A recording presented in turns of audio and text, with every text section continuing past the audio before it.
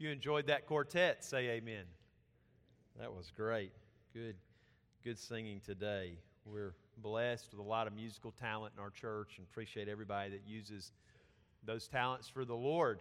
That's wonderful. A lot of people waste their talents and use them in ways that really don't amount to much. So it's good when people use their talents to praise God for who He is and His Son, Jesus Christ. Certain names. You hear certain names, you think certain things, right? You hear George Washington, you think first president of the United States.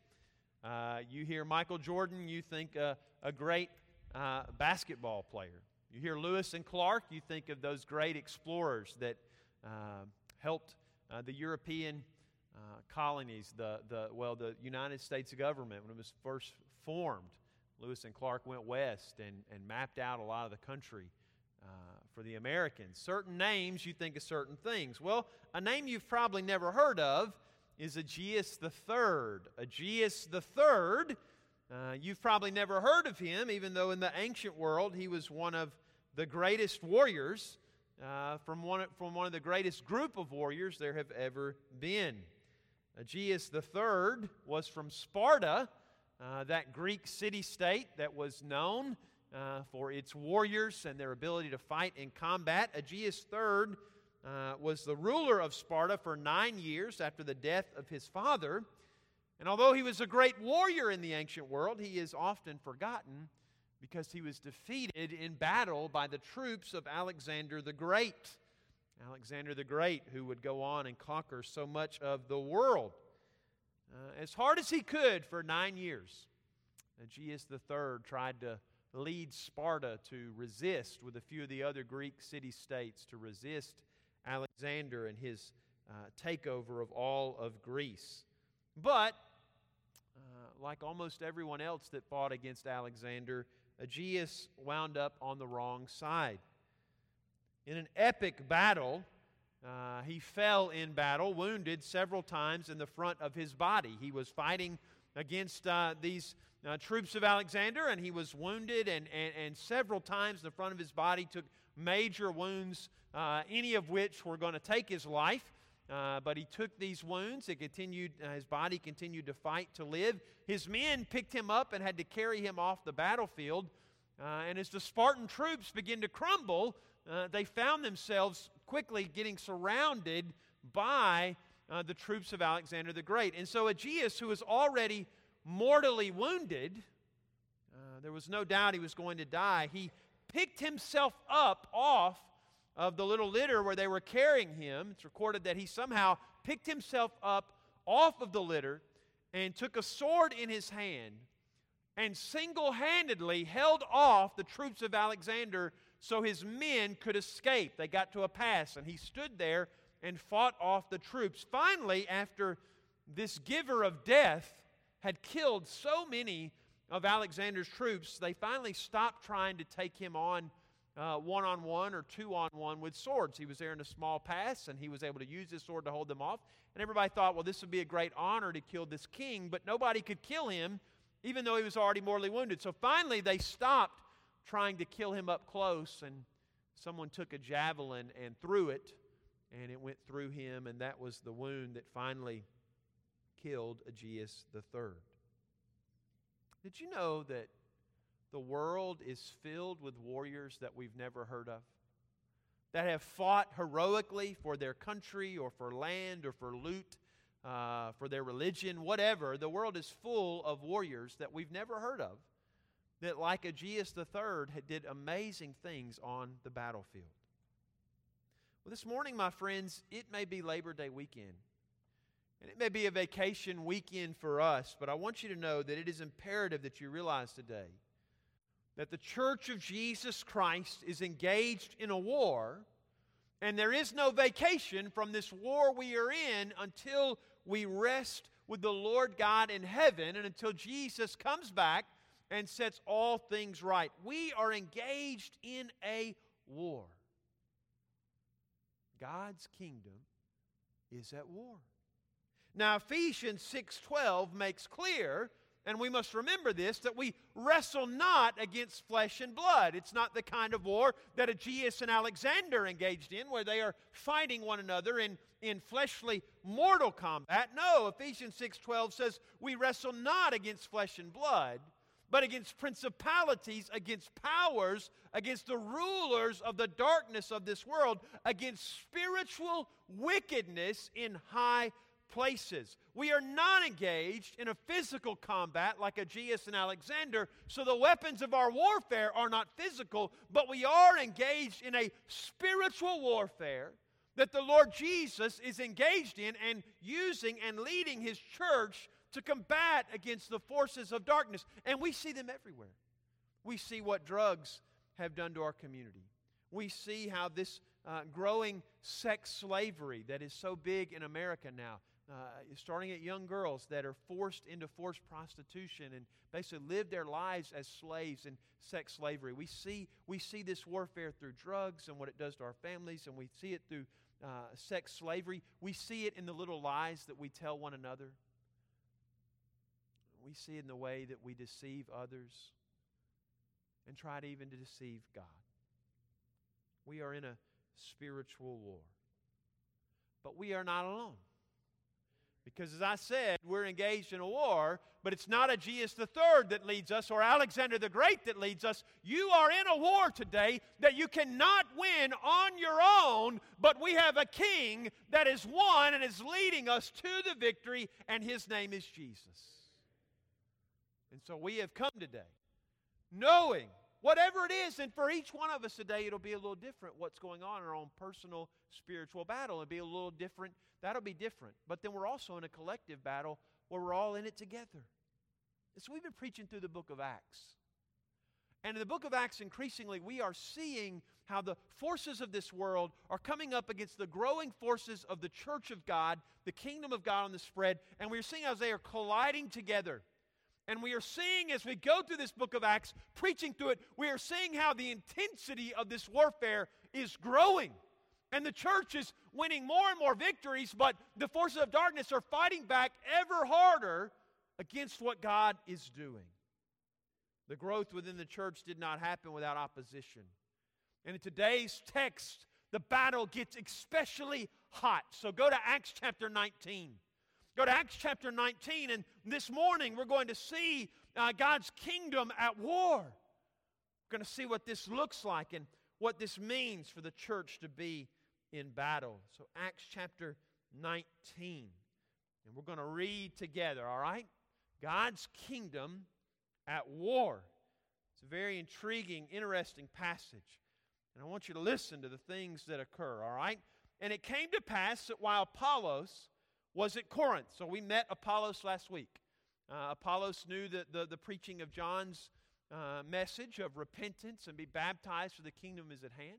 And we saw that Apollos meets Aquila and Priscilla, and he accepts Jesus as his Savior, and he becomes a leader within the church. Well, while Aquila and Priscilla are ministering Apollos to him, Paul has some things that he's going through. All right, so we're back to Paul now. All right, verse 1. Paul, having passed through the upper coast, came to Ephesus, and he found there certain disciples. And he said unto them, Have you received the Holy Ghost since you believed? And they said unto him, We have not so much as heard whether there is any Holy Ghost. And he said unto them, Well, unto what were you baptized? So he meets these people who are talking about repentance, and they're talking about a Messiah, and he says, Hey, have you received the Holy Ghost? And they say, What are you talking about? And we didn't even know there was a Holy Ghost. Verse 3, and he said to them, Unto what were you baptized? They're disciples, but he hears the message of repentance, and he probably hears about the Messiah, and he thinks, all right, we got some followers of Jesus. But what did they say to him? Verse 3, unto John's baptism.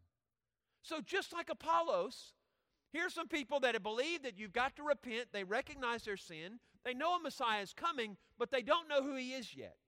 So verse 4, then said Paul, John verily or truly baptized with the baptism of repentance, saying unto people that they should believe on him which should come after. And then Paul gets the crux of the matter. Who is that one who would come? That is on Christ Jesus. And when they heard this, they were baptized in the name of the Lord Jesus. And when Paul had laid his hands upon them, the Holy Ghost came upon them. So they believed. They accept Jesus. They believe that he is the Messiah. The Holy Ghost came upon them. They spoke with tongues. They prophesied. And all the men were about 12. So there's a group of them that believe. And he went into the synagogue. Paul did there in Ephesus.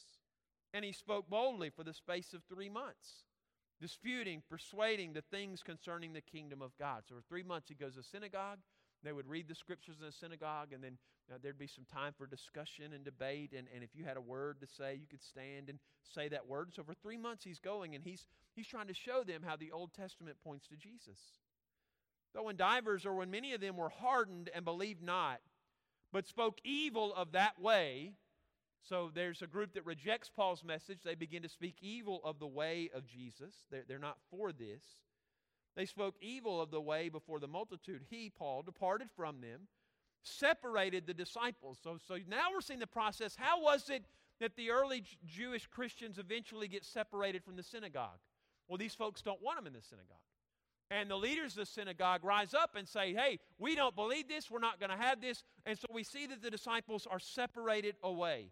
But he continues his mission, disputing daily in the school of one Tyrannus. And this continued by the space of 2 years. So in this passage, we're looking at a 2-year period. So he's there in Ephesus 2 years, so that all they which dwelt in Asia, and that's now not literally not everybody, all right? We understand this. He's trying to use an expression that, man, everybody heard about this. Everybody knows about this. Well, that doesn't literally mean everybody. It's the same way we use that term. Man, all kinds of people heard about this. It spread everywhere, right? Those that dwelt in Asia heard the word of the Lord Jesus, both Jews and Greeks. And then we get to one of the strangest passages in the Bible. In fact, this passage, what I'm going to read, is so unusual, so strange, so even in the early church they recognized, whoa, this is unlike other things we have seen God do. And God was doing some miraculous things. This is so miraculous that the text even lets us know that there's something different about what we're going to read. So hold on. I hope you came ready to dig into God's Word, because this, I'm going to tell you, this is some wild stuff here. Acts says God wrought special miracles. Special miracles by the hands of Paul. These are unique. These are different. These are God doing something that it's time to sit up.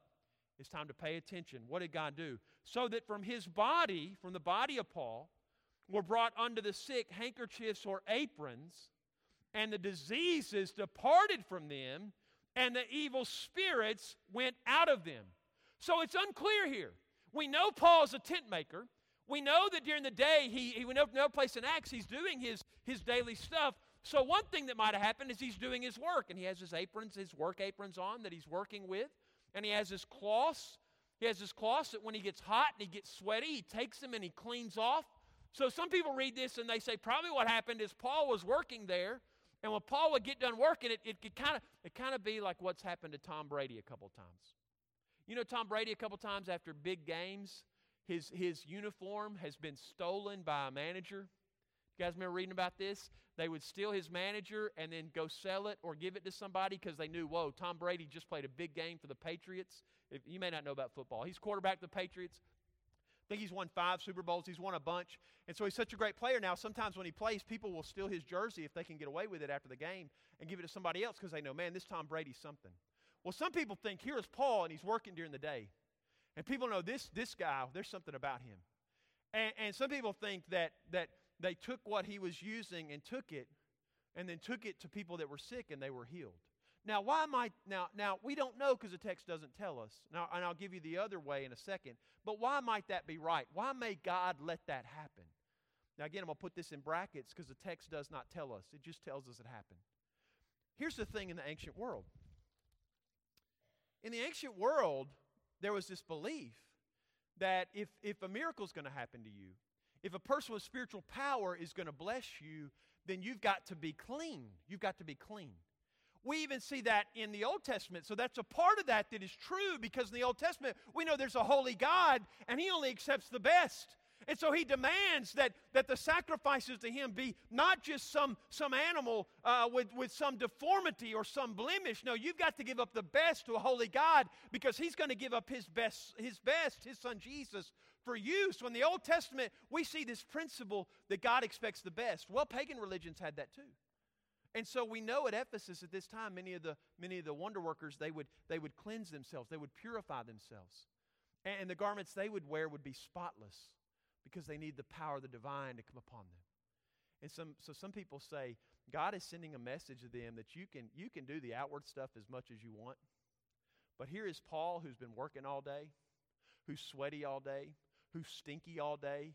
And here's the difference between Paul and all these other folks that are getting cleaned up on the outside. Paul really has the power of God. They don't. And so some people think people saw it and they took it. And God let some miracles happen to send a message to this very demonic community. And I'm going to tell you a little bit about that in a minute. This place is filled with the demonic. And some people believe God allowed this to happen to send a message that, hey, you can get as cleaned up as you want to, and your wizards and your magicians and all these demonic people, they can do whatever they want, but they don't have the power of God. Paul has the power of God. Now, this is to confirm, why would God let that happen? To confirm that the Jesus he preached was the Messiah. This isn't about Paul making money. He's making no money. He's not. Paul tells us in his letters, he's working at tents. This is not about making money. This is not about lifting him up, but it is about letting the miracle happen to show that the gospel is true. So that's one way. Now, other people say, no, that people would come and they would just take that from him, and they would just take those things and then go to those people. We don't know. We just know, and he says, this is different. This is special miracles. Look at verse 12. And diseases departed from them. Evil spirits went out of them. But then, this is always what happens, folks. Then certain of the vagabond Jews, exorcists, took upon themselves. They decided, we're going to call over them which have evil spirits. And they see that there's power in the name of Jesus. And so they say, hey, we're going to use the name of Jesus to continue doing what we do, which is making money off this and showing our power. So they just think, hey, Paul's really got it. He's preaching Jesus. We don't know Jesus. We've never given our lives to Jesus. We've not been changed by Jesus. But we know his name. And so the name of the Lord Jesus. And so they said, we adjure you by Jesus whom Paul preaches. Not Jesus whom I know. Not Jesus who has washed me of my sin. Not Jesus who has spent the Holy Spirit to empower me. But they said, Jesus whom Paul preaches. Listen, somebody else cannot give you the salvation that Jesus gives. You've got to receive it, and he's got to give it to you. And so they say, hey, they say, we command you in the name of Jesus whom Paul preaches. And then it gives us a little more detail. By the way, this is part of how we know that the book of Acts is true. Because the book of Acts, if you notice this preaching through it, he gives us all these little details. And these are details that people at that time would have known that was either true or not. People would have read what we're going to read, and they would have known these boys. And they would have known, that's exactly right. That's what happened. Look what happens. And there were 7 sons of one Sceva, a Jew, and chief of the priest. So is he the chief leader of the priests in that area? Is he the chief leader of some vagabond sect of Jews that are into this exorcism stuff? We don't know, but he's some kind of leader. He's some kind of recognized authority. He's got 7 sons. And they did this. They went to these demons and said, in the name of Jesus whom Paul preaches, get out. Verse 15, but the evil spirit answered and said, Jesus I know, and Paul I know, but who are you? Now the demonics know Jesus because Jesus has been with Father God from the beginning, and the demonic would have known Jesus before the demons fell from heaven, before the fallen angels fell. They would have known Jesus. They would have known Jesus in that pre-incarnate state where with Father God, Jesus spoke this world into being. Oh, Jesus, we've known. We've known Jesus. We knew him before he even came and took on the form of a man. We know Jesus, but we don't know you. And we know Paul, who's got the spirit and power of Jesus. We know Paul, who is blinded by Jesus, who is changed by Jesus, to do a miraculous ministry. We know him, but who are you? And the man in whom the evil spirit was in leapt on them and overcame them and prevailed against them, so that they fled out of the house naked and wounded. And this was known to all the Jews and Greeks dwelling in Ephesus. And a fear fell on them. And the name of the Lord Jesus was magnified. And many that believed came and confessed and showed their deeds. And many of them also, which used curious arts, brought their books together and burned them before all men. And they counted the price of them and found there was 50,000 pieces of silver. Remember, books are expensive in the ancient world. They don't have printing presses. You just don't have books laying around. And there are these books, these demonic books, these books that are dwelling in witchcraft and in all these kind of things. And they bring them and they burn them, and it is a fortune. It is a fortune that is burned. You know what that shows? People are willing to sacrifice. They're willing to sacrifice and say, enough with that, enough with that. I just need Jesus. And my friend, let me tell you, there will come a point in your life where the football score won't matter, where the hunting season won't matter, where the land you own won't matter, where the cars you own won't matter, where the house you have won't matter, where those friends you have will not be able to bring you the solace that you need. Believe me, there comes a day when all of us recognize it's Jesus or nothing. And so a revival breaks out. Oh, look at verse 20. This is the point of it all. So mightily grew the word of God and prevailed. Now, but here it goes now, right? We're in the middle of a battle. And sometimes in the middle of a battle, you think the battle's won. Right? Remember, right down the road in West Tennessee, the great battle of Shiloh was fought in the Civil War. And day one, my people, the Confederates, were kicking tail. They were whipping those Yankees, running them back off into the Mississippi River. They were laying it to them. But then the night came. Then the night came, and right before the night came in Shiloh, one of the leading generals for the Confederates was shot. And then in nighttime, I can't remember if it was, I think it was General Grant, but one of the Yankee generals showed up with a bunch of reinforcements, and the next day my people got their tails whipped. Because, see, the battle wasn't just one day. The battle was more than one day. And on day two, something different happened, and the Southern Army was kicked back, and the Northerners won the Battle of Shiloh. My friends, let me tell you something. It's not a one-day battle. It's not a two-day battle. It's a lifetime battle. That's why the Bible is so clear. You need to walk with Jesus, stay with Jesus, remain with Jesus, look to Jesus, because there's only one general that's going to win this war for us, and it is Jesus. So, man, things are going great. Things are going so good, but then what happens? After these things were ended, Paul purposed in his spirit, when he passed through Macedonia and unto Achaia, to go to Jerusalem, saying, after I've been there, I want to go to Rome. So he went unto Macedonia. So he leaves. He goes to a new place. And man, things are going great. It's been 2 years, and amazing things have happened.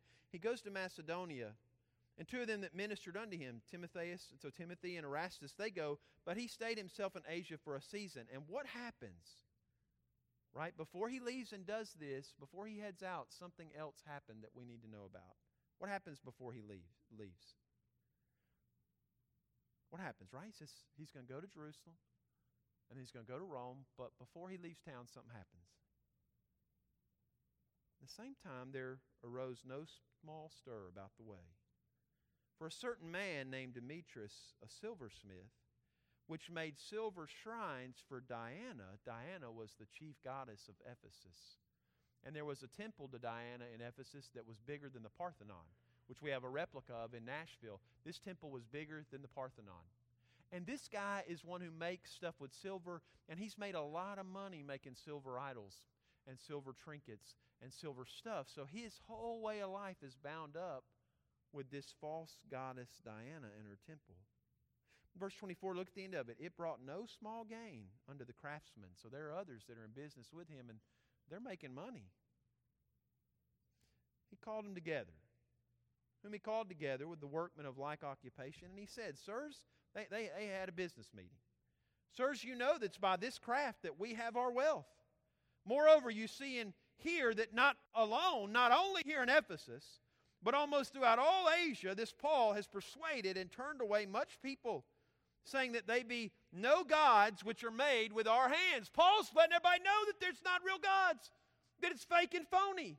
So that not only this our craft is in danger to be set at naught, but also that the temple of the great goddess Diana should be despised and her magnificence should be destroyed, whom all Asia and the world worships. And when they heard these sayings, they were full of wrath, And they cried out, saying, Great is Diana of the Ephesians. And the whole city was filled with confusion.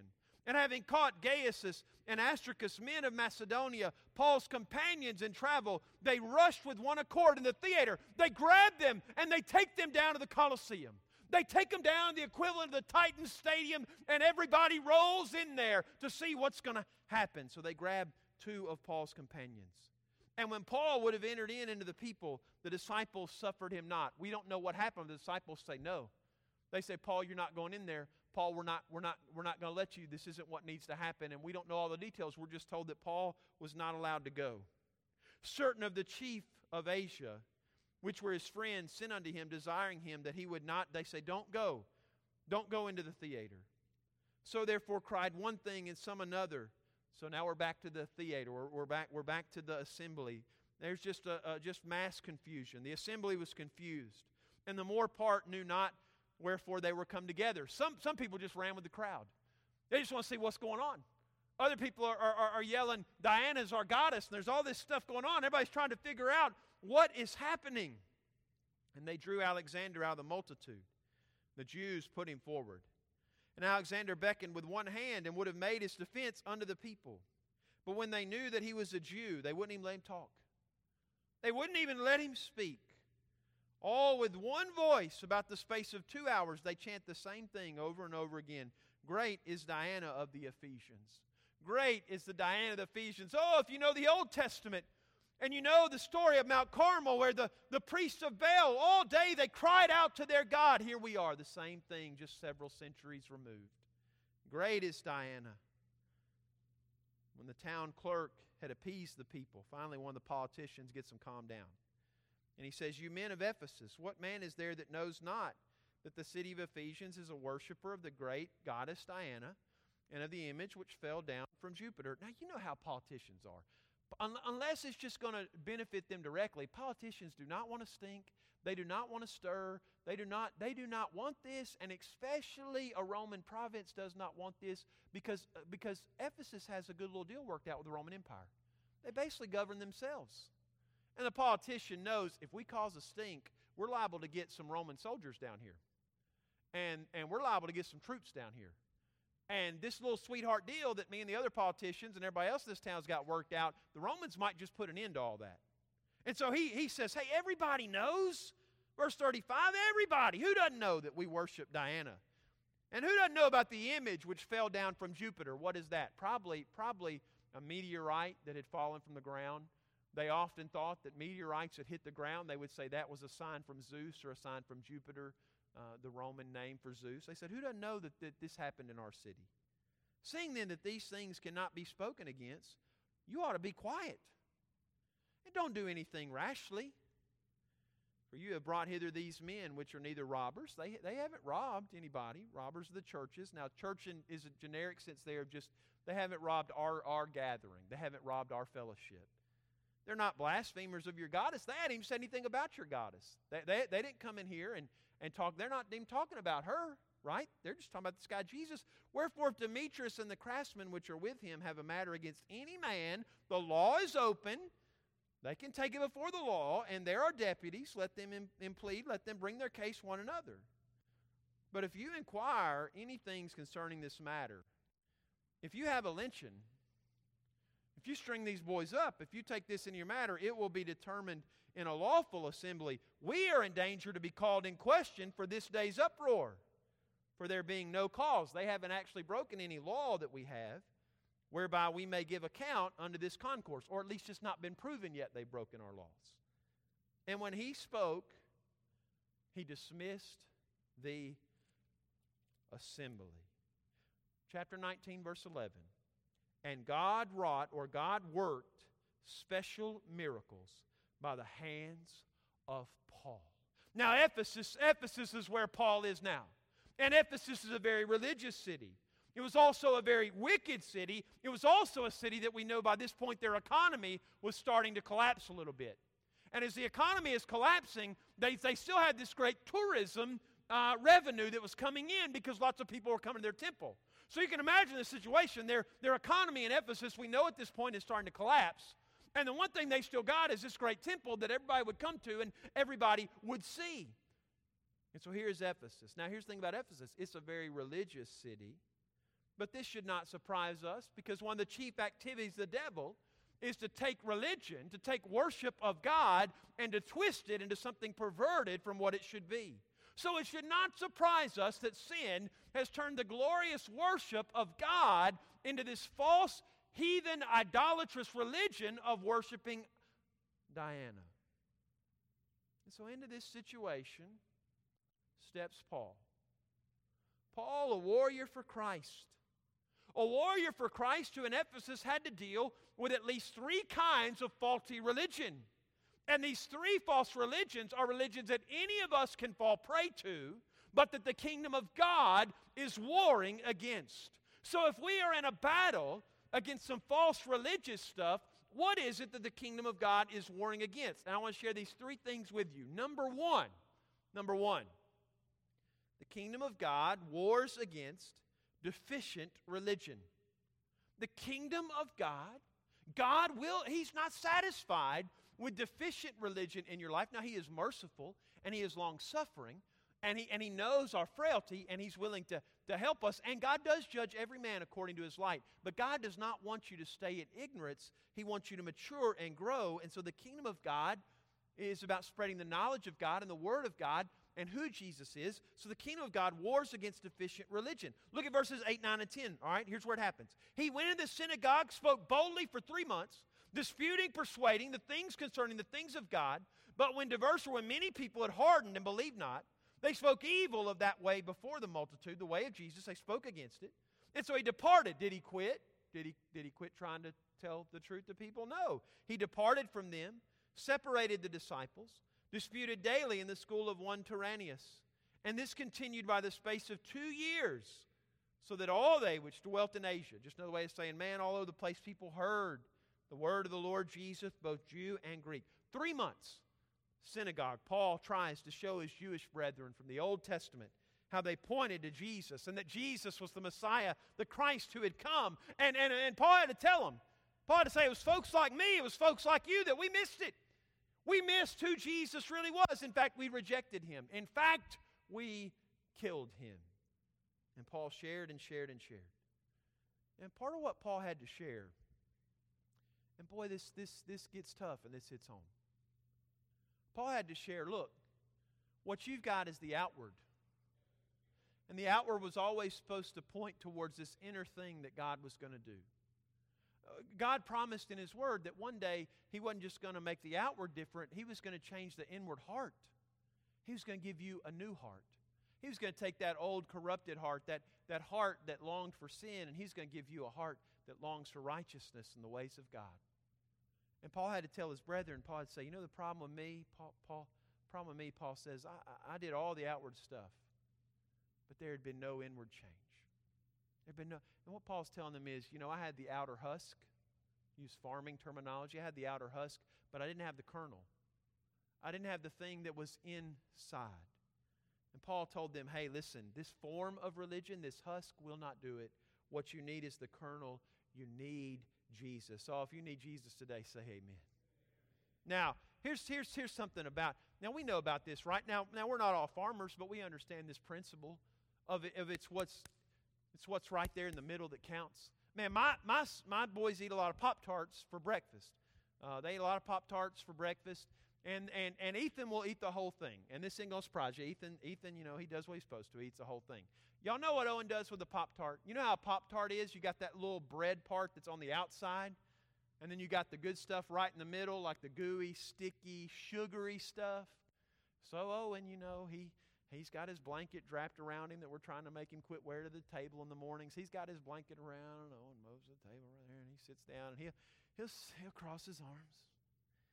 And he'll sit there and he'll look at his Pop-Tart. And I'll go on what I'm doing. And I'll come back later and the gooey, sugary part's gone, but that whole crust on the outside has all been broken off. And it's been left right there. Now I will give Owen this. He knows where the good stuff is. He knows what counts in a Pop-Tart is that middle part, and he knows it, and that's what he wants. Can I tell you today, I'm so glad you came to church today.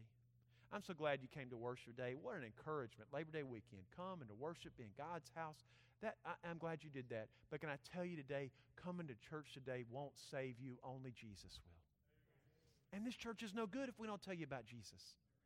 It's no good if we do all this outward stuff, but we don't magnify Jesus. We don't talk about Jesus. We don't praise Jesus. We don't let you know that it's Jesus that matters, because Jesus is the kernel. Now, He affects everything else, right? And that's what we learned. The other stuff does matter. The outward does matter. All that matters, but it matters because of what's in the middle, because of who Jesus is. And so God doesn't want you to just play the game.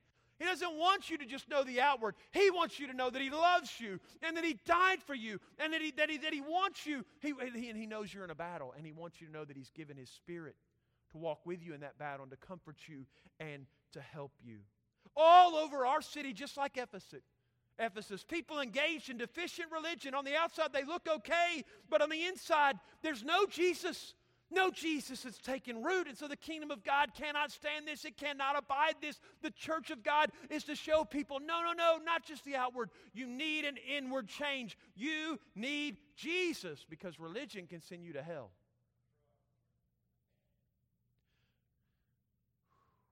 But Jesus can save you. So, what's the kingdom of God at war against? It's not flesh and blood.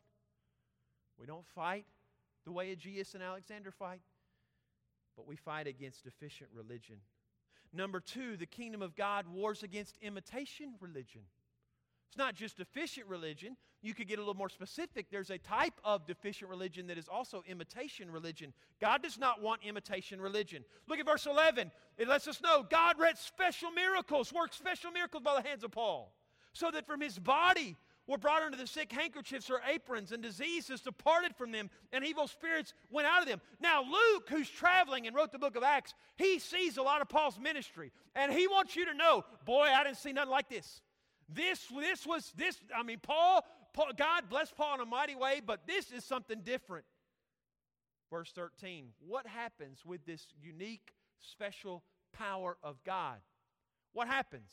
Verse 13, certain of the vagabond Jews, exorcists, took unto them to call over them which had evil spirits. They would call out the name of the Lord Jesus. And they'd say, we command you by Jesus whom Paul preaches. And boy, he says, let me give you an example. These 7 sons of Sceva, right? And look at verse 16. When they did this, the Spirit of God says, I don't know you. And the man in whom the evil spirit was leaped on them, overcame them, prevailed them, beat them bloody, beat them naked. They didn't cast anybody out. What they had was the demonic rebound right back on them with a double portion. Now, that word special miracles in Greek is dynamis autakosis. This means extraordinary miracles. These aren't even, this is the thing about God. And what Paul showed. One reason this is given to us, one is so we'll have the fear of the Lord like they did, to not mess around with the name of Jesus, to not play religious games, because he shows this is what happens when you play religious games. That's one thing. The other reason he uses that word, extraordinary miracles, is because we've been reading a lot of miracles in the book of Acts, and this is the thing about God. About the moment you think, man, God, you are so great, you are so powerful, you're so awesome. God, I don't think it could get even bigger than what you've done. Boom, God does something else even bigger. If you're glad God does big things, say amen. This is even bigger. Ephesus was a place where the bizarre had become normal, where demonic worship had found expression in Diana, where the whole economy had come to thrive on wild incantations, on demonic activity, demonic slavery. And it seems when Paul showed up in Ephesus that God did what He always does. God met the people where they were at. And part of what meeting these people where they were at to show them the power of Jesus is it means that as they watched Paul's authority through the name of Jesus, they saw how powerful Jesus was. But then the imitators showed up. By the way, we have these same imitators today. We have the same people that they're now. It's not as prevalent as it even was 10 years ago. But let me tell you something. When television first took off, up until about 10 years ago, but they're still on there, you would see the imitators all the time. You would see the imitators who it wasn't just in the name of Jesus, I set you free from this. It was that imitation religion of, in the name of Jesus, and if you send me a $25 check and put your hand up against the TV, I will Now, did you notice the addition there? I'm going to need some money from you. And some of them were slick and they gave a soft sell. They just guilted you into giving the money. And others gave you the hard sell of now look, now if you really want him to do this, don't send me $5. You're going to have to give a big amount.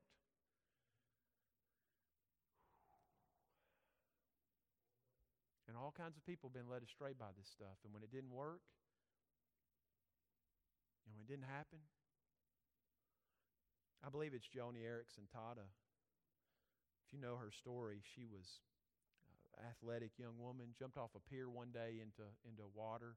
There was a log or something there they didn't know, paralyzed her instantly in a wheelchair, and she wanted so desperately to be healed. And she went to a very famous faith healer from a couple decades ago. And she tells in her story, I got there and I so wanted to be healed. And I'd seen this guy on TV and I'd seen what he said and all this stuff. And she tells when she got there, they rolled all the people in a wheelchair over to one little section off to the side. And they never came over there. And then when they got done, they just rolled them right out. God will judge that, amen? Imitation religion then, imitation religion today. Listen, God says you better watch out for this imitation religion, these pretend Christians that don't really know the power of God. Our world celebrated the passing of a great man, and I didn't agree with him on some stuff, but John McCain, he's an iconic American figure. But can I tell you today that best I know, in the kingdom of God, this man Jack Taylor that we buried here this weekend, in the kingdom of God, his warrior spirit far surpasses the fleshly warrior spirit of this world. And we buried a man that his testimony his whole life, you could look at it and say, hey, I don't have to guess. This was a man that knew Jesus. Now, let me give you a warning, and then we're going to move to point number 3, and then we're done. Folks, beware of this imitation religion, because the devil lets you play that game a little while, and then the devil will do what he always does. The devil will let you play with that sin and keep coming to church. The devil will let you play with that sin and keep doing your Bible study. The devil will let you keep, and I'm not talking about you're fighting against that sin and you're warring against that sin and you're begging God and pleading with God and asking God to help you. I'm talking about this. You're just kind of going through the motion and you keep playing with it. There comes a time where the devil's going to allow that sin to stranglehold you. And it's going to beat you bloody. And it's going to beat you down. So the kingdom of God, folks, we don't take Labor Day off in the kingdom of God. We're always in this spiritual battle. We'll take a physical rest tonight. I'm not going to lie to you. I'm looking forward to this physical rest this afternoon. But even though I'm taking a physical rest, the battle with the forces of this world and between this devil, you can take physical rest, but the spiritual battle never stops. If you know that to be true, say amen. Folks, wake up. Wake up, wake up, wake up. It's good to take physical rest. But this is why we need Jesus so desperately. Why we need Him, because we're at war. The kingdom of God is at war. It's a war with deficient religion. It's a war with imitation religion. And finally, the kingdom of God is at war with idolatry, with idolatrous religion. God does not want you to stay deficient in your faith. God does not want you to imitate somebody else's faith. And God sure does not want you to engage in worship of the wrong things. Look at verse 24 through 26. Demetrius is a silversmith. Silver shrines for Diana. Verse 25, he calls together the others just like him. Sirs, you know that by this craft we have our wealth. Moreover, you see and hear that not alone here in Ephesus, but almost throughout all Asia, this Paul has persuaded and turned away many people, saying that they be no gods which are made with our hands. Now, who is Diana? She is the goddess of fertility, the goddess of sex. All right, so now in Greek culture, she's a little bit different, but by this point, the Romans and the Greek religion is mixed all together, and now this worship of Diana, she's just become basically a worship of sex. That's what she is. And in fact, and I don't want to give too much info, but I want you to know what they're up against. If you went to her temple, you would see just huge pornographic parts of the female all over the place. And I mean huge. I mean, just massive. So this is, in fact, this temple is so important that it was one of the 7 wonders of the ancient world. Sex sells, it always has. It's idolatry of the worst kind. Now, right, God made a man and a woman to be together and for that to be precious and special. And God made you to worship Him, and that is to be special. And so in their religion, they've taken these 2 very special things, worship of the true God and physical activity with another in marriage, in a marriage relationship. And they have taken these 2 things and they've perverted both of them and they have brought them together and they have called it worship to God. And we see this today. We see among our society, just as the ancient world has done, it has twisted what God has made. And it has made a false religion. And has made a false worship. And they may not call it religion, but this is what they worship and this is what they're dedicated to. And so in Ephesians, they're not breaking just one commandment. They're breaking 2 commandments all together with this worship of Diana. And this, by the way, you could go to that temple, and one of the ways you would worship is that they would have temple prostitutes. And so a way you would worship is you would come and bring your money, and then you would engage in that act with a temple prostitute, and you would call that worship to God. If the human heart is wicked, say amen. But here's the thing, my friend. Your heart is just as wicked. And it's just as prone, if you start down this path, to wind up right where the Ephesians are. So what do you do when you're confronted with sin like this? There's 2 choices, and 2 choices only in our battle. You can believe and be baptized like those at the beginning of our text. You can embrace and turn to Jesus to save you, or you can continue in your deficient religion. See, some of you need to let go of deficient religion, and you need to not just know the outer, you need to know the inward power of Jesus Christ. Some of you need to take the Word of God and the Son of God, Jesus. You need to take Him serious today, and you need to let go of this deficient religion. Some of you need to be broken from imitation religion. You got the game down pat, but you're not looking to Jesus as your all in all. You don't know what that's about. You need to let that imitation religion go. You need to quit worrying about just repeating what the generation before you did, and you need to get serious about in your own life what Jesus wants to do with you. And then some of you need to leave your idolatry. You need to let that sin go. You need to lay it down at an altar and say, Lord, I'm not going to just give in to this.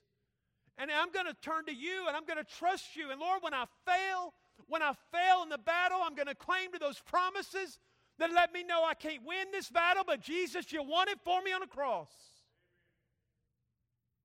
Whether it's deficient religion or imitation religion or idolatrous religion, the kingdom of God is at war, and you cannot stay neutral. You either serve the King of glory or you turn to your own gods like Diana. Will it be Jesus, or will it be this world and your sin? If you want Jesus, say amen. Then folks, let's worship Him. Let's not go through some rote, memorized into a service.